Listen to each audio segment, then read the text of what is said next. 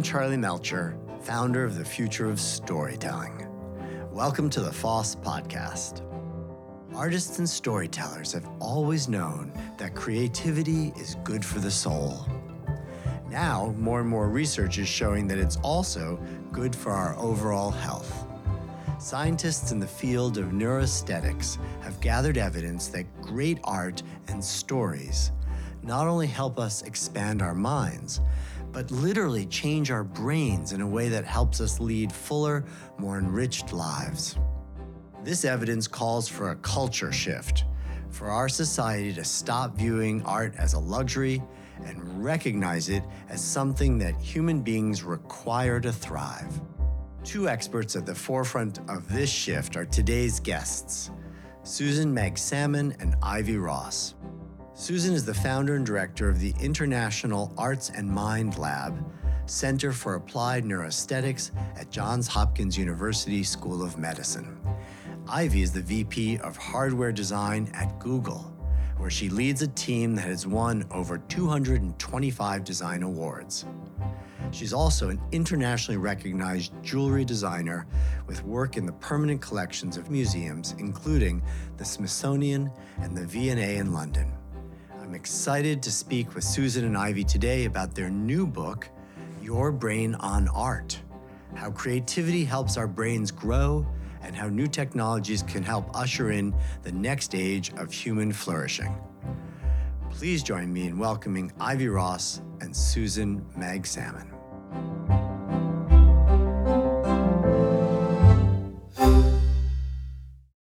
Susan, Ivy, welcome to the Future of Storytelling podcast. Thanks for being here. Oh, we're thrilled to be here.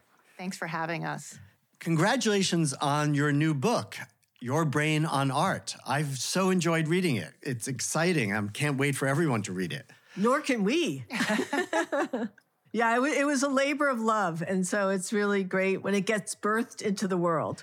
Well, one of the things that just struck me as so optimistic and hopeful is this idea that your brain can just continue to grow and change throughout your entire life. Right? I think I, as a kid, thought that you were born with a certain number of brain cells and they just start dying off until you're dead. And I guess that's not true. You know, when neuroplasticity was really understood, not that long ago, within the last 50 years, and we started to understand that our brains continue to grow and change. And even though I think it's a miraculous process of how our brains grow, and it makes so much sense. We bring the world in through our senses. And while we've all learned as kids that we have 5 senses, right? Sound, vision, touch, smell, and taste, it turns out that we probably have more than 50 senses that we're just starting to learn about. And as we bring the world in through our senses, these neurotransmitters and hormones induce neuroplasticity. And we sculpt these neural connections at a synaptic level, and there's 100 billion neurons that we're born with, but there's quadrillions of synapses and trillions of neural pathways that are created. And so they change and grow and sculpt throughout our lives. And I think what Ivy and I think is super cool is that it all happens through novelty, surprise, curiosity, this sort of sense of wonder. And I don't think life can get much better than that. Yeah, and now I totally understand that phrase, growth mindset versus fixed, because it really is that your mind can either grow or stay fixed. And what I love about what I learned through doing this with Susan is not only does your brain constantly change and connections are made through these salient experiences, but your brain also prunes the old ones. So when it runs out of room, it prunes, like in a garden, the ones it no longer needs. So that is a great way to understand that we can become new people because we each have our own unique brain. So if we add enough new data, we can prune the old stuff to make room and really be a different brain.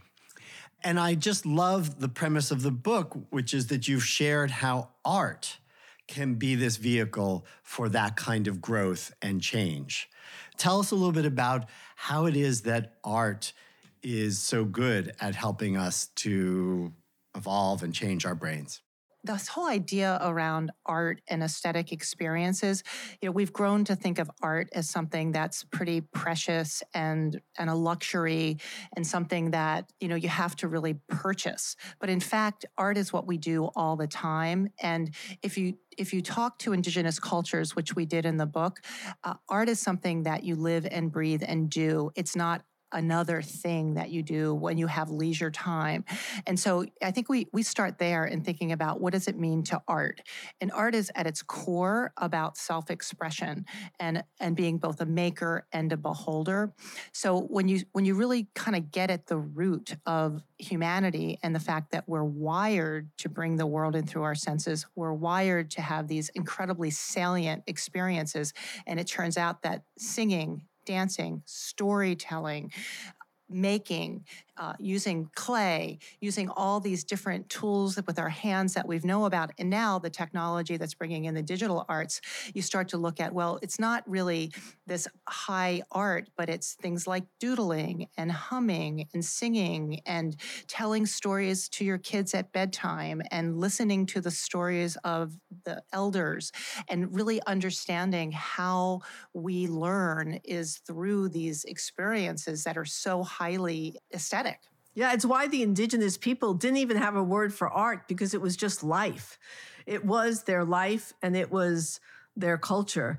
And, there's a great quote we have in the book from Jill Bolte Taylor that says, we think we're thinking beings that feel, but we're actually feeling beings that think.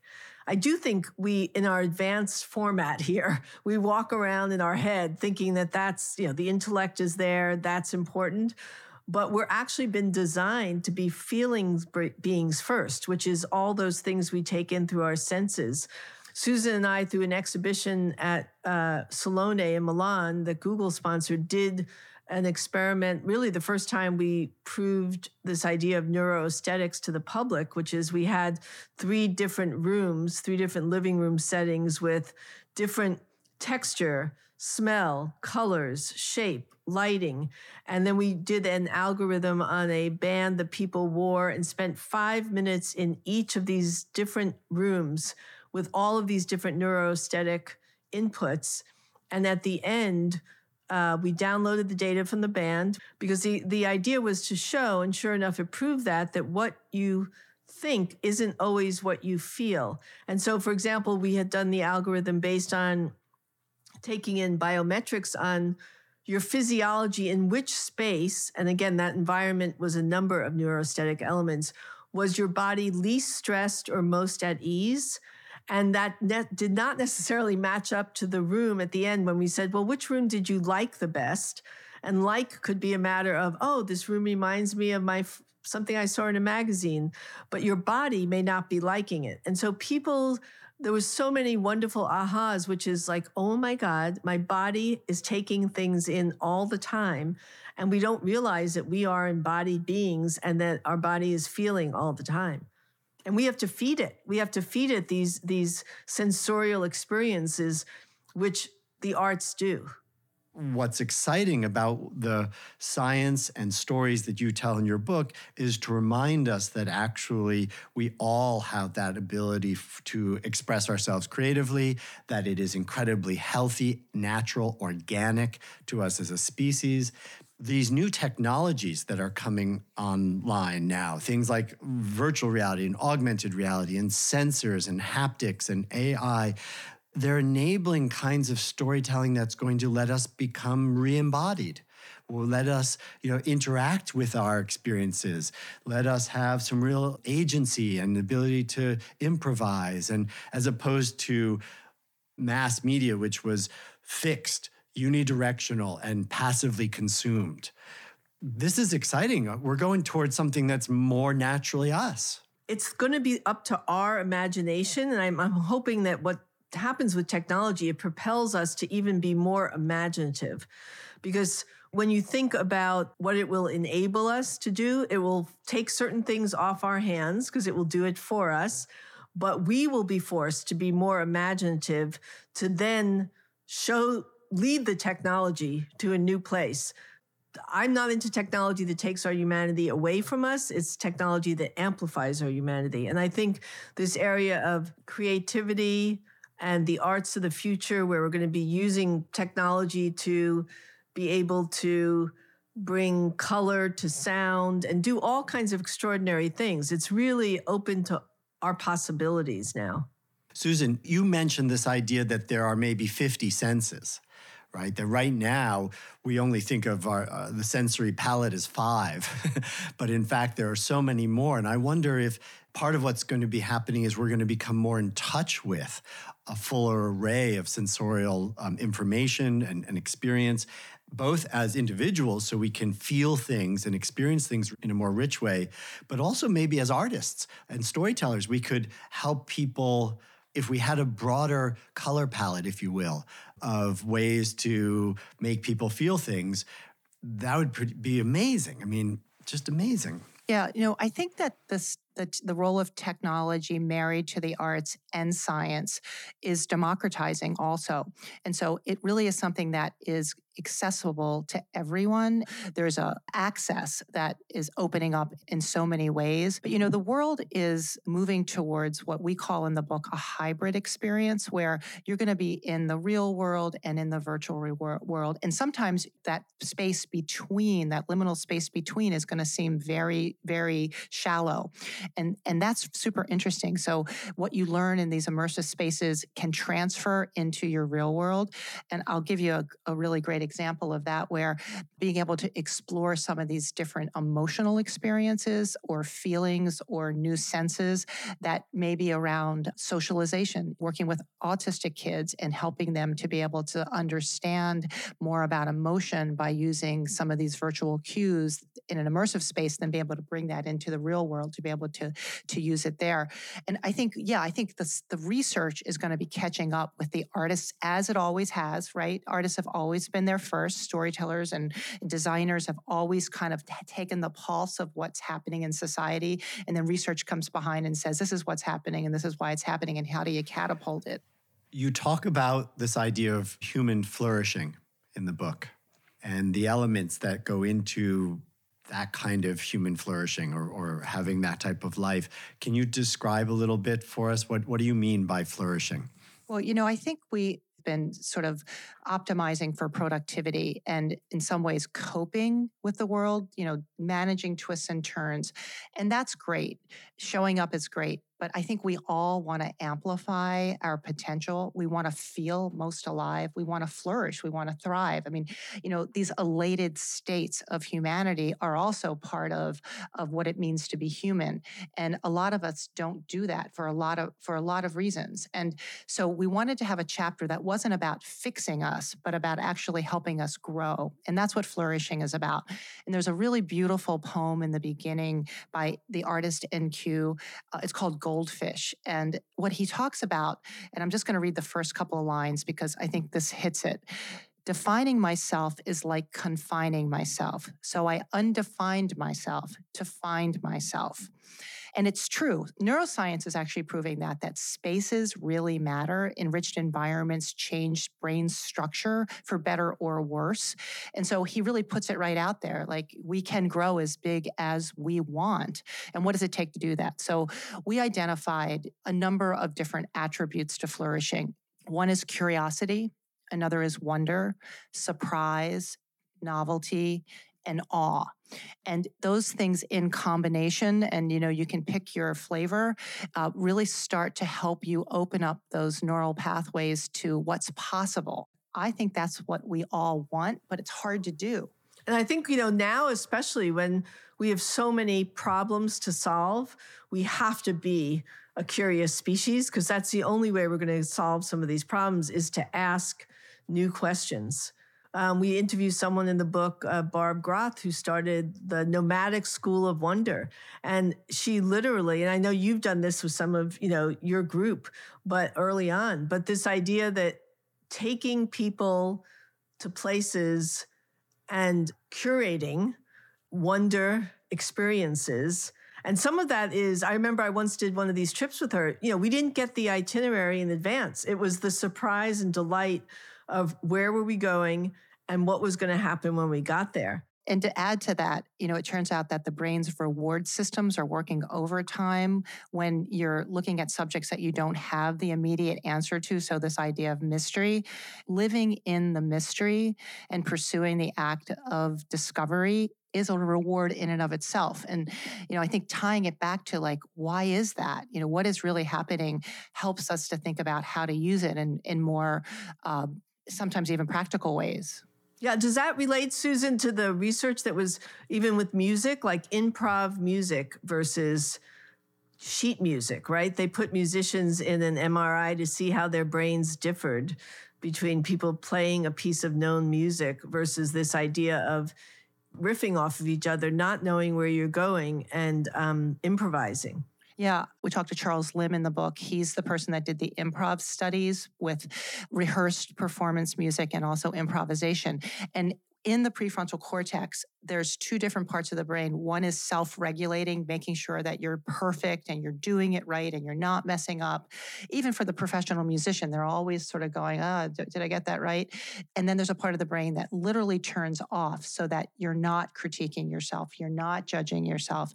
And that's really where this area, what we call flow or being in the moment, really happens. And, both things are important in our lives, but there are moments when you just want to be in the flow. And that's where that happens. I love that section about improv and riffing. I've often said like the best place to be at an improv comedy show is on the stage doing the improv.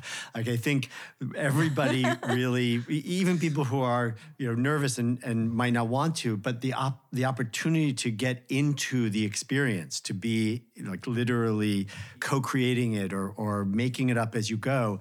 You share the science behind that and why that is an amazing state to be in, one that is healthy and expanding to your brain and to your sense of self.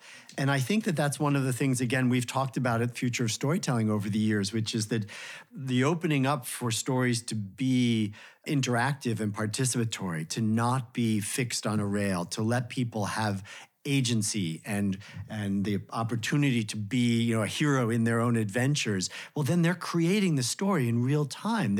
If they're doing it like LARPing, live action role playing, you're improving every minute. You're living this story. I feel like we're at this place where people are tired of being passive and kind of confined to certain types of boxes. It feels to me like we're hopefully on the verge of an age of creativity and some wonder. Absolutely. I mean, I think even the field of biodesign or bioengineering, you're taking scientists with designers. And I think we're going to find a lot more of this multidisciplinary approach. We each have our own unique brains, like our fingerprints are unique. And so this idea, instead of keeping it to ourselves at our desk, to really learn how to riff off of each other's brains and build on it, it's absolutely an ingredient that we need for the future. But one of the way you exercise those muscles is no judgment, right? I think in improv, they say no thinky. So it's like no judgment, just express yourselves. It's not about whether you're a good artist or bad artist. Start scribbling. And the other thing that I think, I was talking about, the arts work on different parts of the brain, right? They also are multimodal. So it's sort of like when you think about you're bringing different kinds of people together, the arts bring different kinds of attributes together. Sound does something different than touch. And so you're actually bringing so much to bear, which I think makes a huge difference as well. And we see it all the time in the way that you bring an arts form to a problem, and it operates on so many different levels, physiologically, behaviorally, psychologically, and that makes a huge difference. And, it's just a matter of giving people permission, right? Because this has always been available, but we haven't been focusing on it. So it's really giving people permission, in some cases, to do the things they knew intuitively were good for them, but in other cases, not realizing it and thinking it was just something only for a small group of people. I also was moved by your discussion of awe. And this idea that you could get to a state where you're part of something much bigger than yourself. And that when you are having that feeling of awe, you get out of that self-centered sort of me, ego-driven way of seeing the world and you have that opportunity to be more community-centered and feel connected to everything around you. And I think when you talk about society and the changes and the need for fundamental shifts, that's one of them, right? We need a lot more awe to get people out of the me into the we to start to solve some of these bigger problems. Well, and the benefits of awe, think about it from a physiological perspective. I don't know the last time you felt a true sense of awe.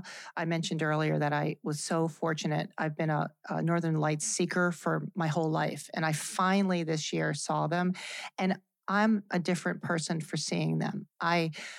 I couldn't believe it. I still can't believe it. And I look at pictures and they trigger it a bit. But when you are bathed in something that is so extraordinary, especially something from nature for me, is just amazing. And like it down regulates your nervous system, right? It really grounds you into who you are and what matters. And it changes the way you see the world. And hopefully, from a neuroplastic point of view, for a long time. And I think there's something about that we undervalue in our very fast pace. What's next? What's next? I saw that. What's the next thing? Bright, shiny object. We lose that amazing sense of what is really awesome. And I think bringing that back will really, just looking for moments of awe, and they're perfect moments, right? Yeah, and your brain has changed forever now because of that experience. Surprise and delight does feel like another of those things that we crave as human beings. Is there a neurological reason for that? Well, I think boredom, right? I mean, that's really how humanity has moved forward, right? Is going one step further, this novelty of not knowing what's on the other side. We crave that. That's, again, this idea of curiosity, which I think we're evolutionarily hardwired for. And so without it, we stagnate, we really don't grow. So, if you think about things right now in society, loneliness and belonging, those things really are about being being isolated, not being inspired or not having those kinds of connections or surprise or novelty at its best. And it doesn't make us healthy. It makes us sick. So we need it. And when we get it, all of the neurotransmitters and hormones around dopamine and serotonin and oxytocin, all those things go crazy. They make us feel alive. And that's that's basic biology, right? And when we don't do it, we know that we don't feel well. And the more you sit, right? And the more you stagnate. So that's just part of who we are. For people that can't go to these places, putting on a headset potentially and having your mind believe you're in these places actually will release the same neurotransmitters, right? I mean, there's some people that can't afford to go to some of these places that we're talking about, but if your brain thinks you're there and sends those signals to your body, that's second best for sure, right?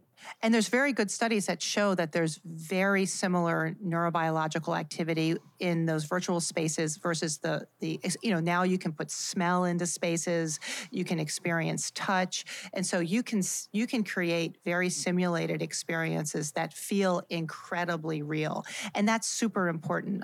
We talk about something in the book called Snow World, where it's being used for burn patients, and it's animations of penguins and snowmen and people sliding down hills. And it serves as a way to distract a patient who is having bandages changed. And as a result, they're not feeling as much pain, then they're not taking as much opioid or pain medicine.